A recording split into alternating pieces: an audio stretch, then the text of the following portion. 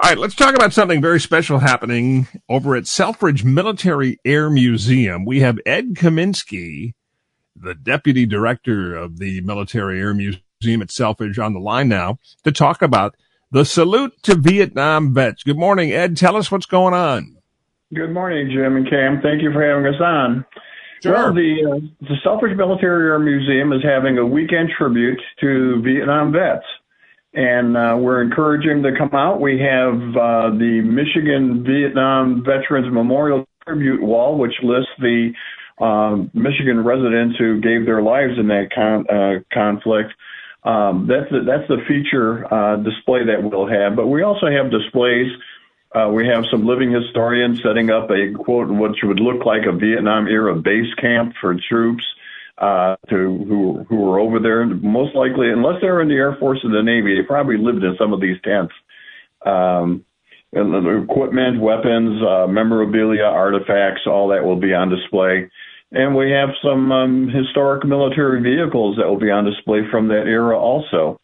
The event has been recognized by the National Vietnam Commemorative Committee as a partnered event. And we have special tribute items to hand to the Vietnam vets who attend this event.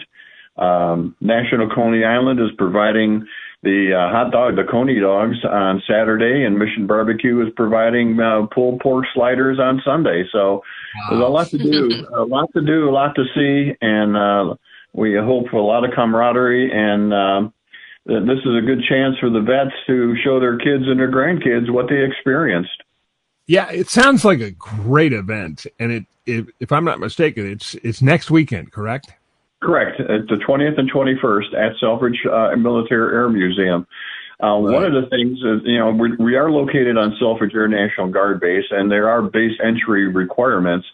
One of them is one way to expedite the visitor's entry onto the location is to go to our website, selfridgeairmuseum.org, and there's a link there where you can pre-register, where when you finally come to the gate, you show your driver's license, proof of insurance, and once you're pre-registered, they'll allow you onto the installation, and you follow the signs to the museum.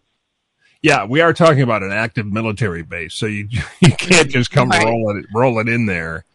Correct. The only time they open the gates to the public is when they have an air show, and they're usually at such a hidden degree of security during an air show that it's not visible, but it's there. But you can't have that for individual events for organizations on the installation. But the base has been very cooperative.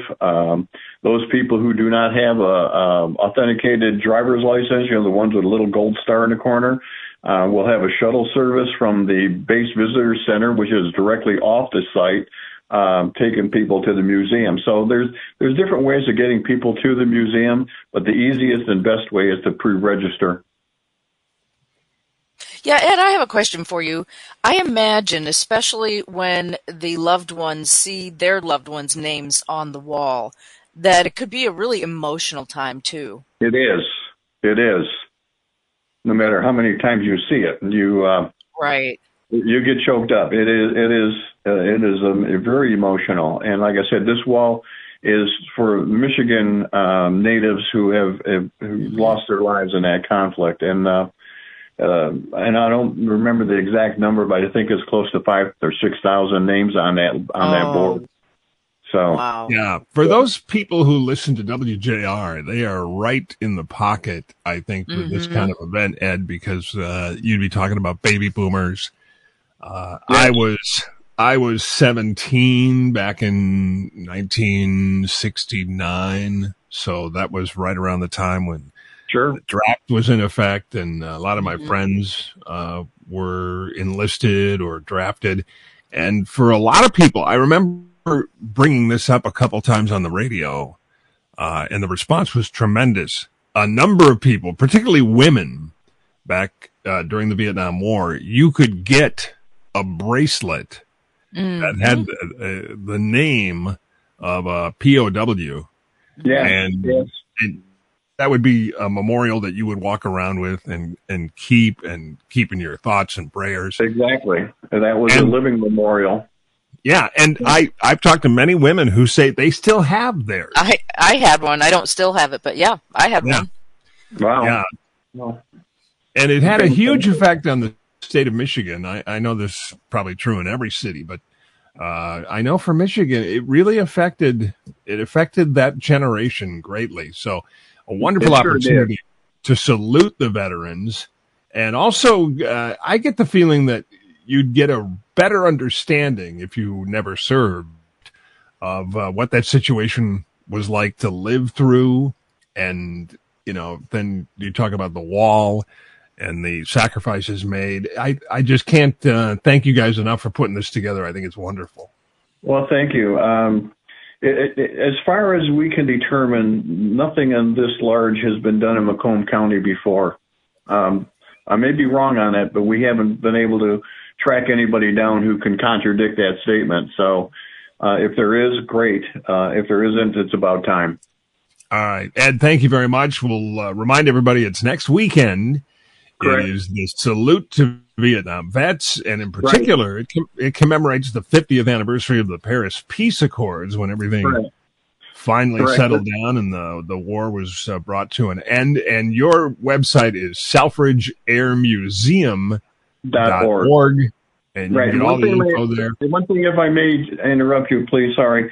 The hours are from 11 a.m. to 5 p.m. Okay, we'll get the word out, and if you need information, again, it's selfridgeairmuseum.org. Ed, all the best to you. Ed Kaminski, the deputy director at Selfridge. We'll pray for good weather, and we'll see you out there, and thanks for doing such a wonderful event. Thank you so much for having me on. Okay. Thanks, Ed. 8:46, we're going to take a break and come back, and we have some trivia for you, a chance for you to win. We got some pretty cool tickets coming up next on News Talk 760 WJR.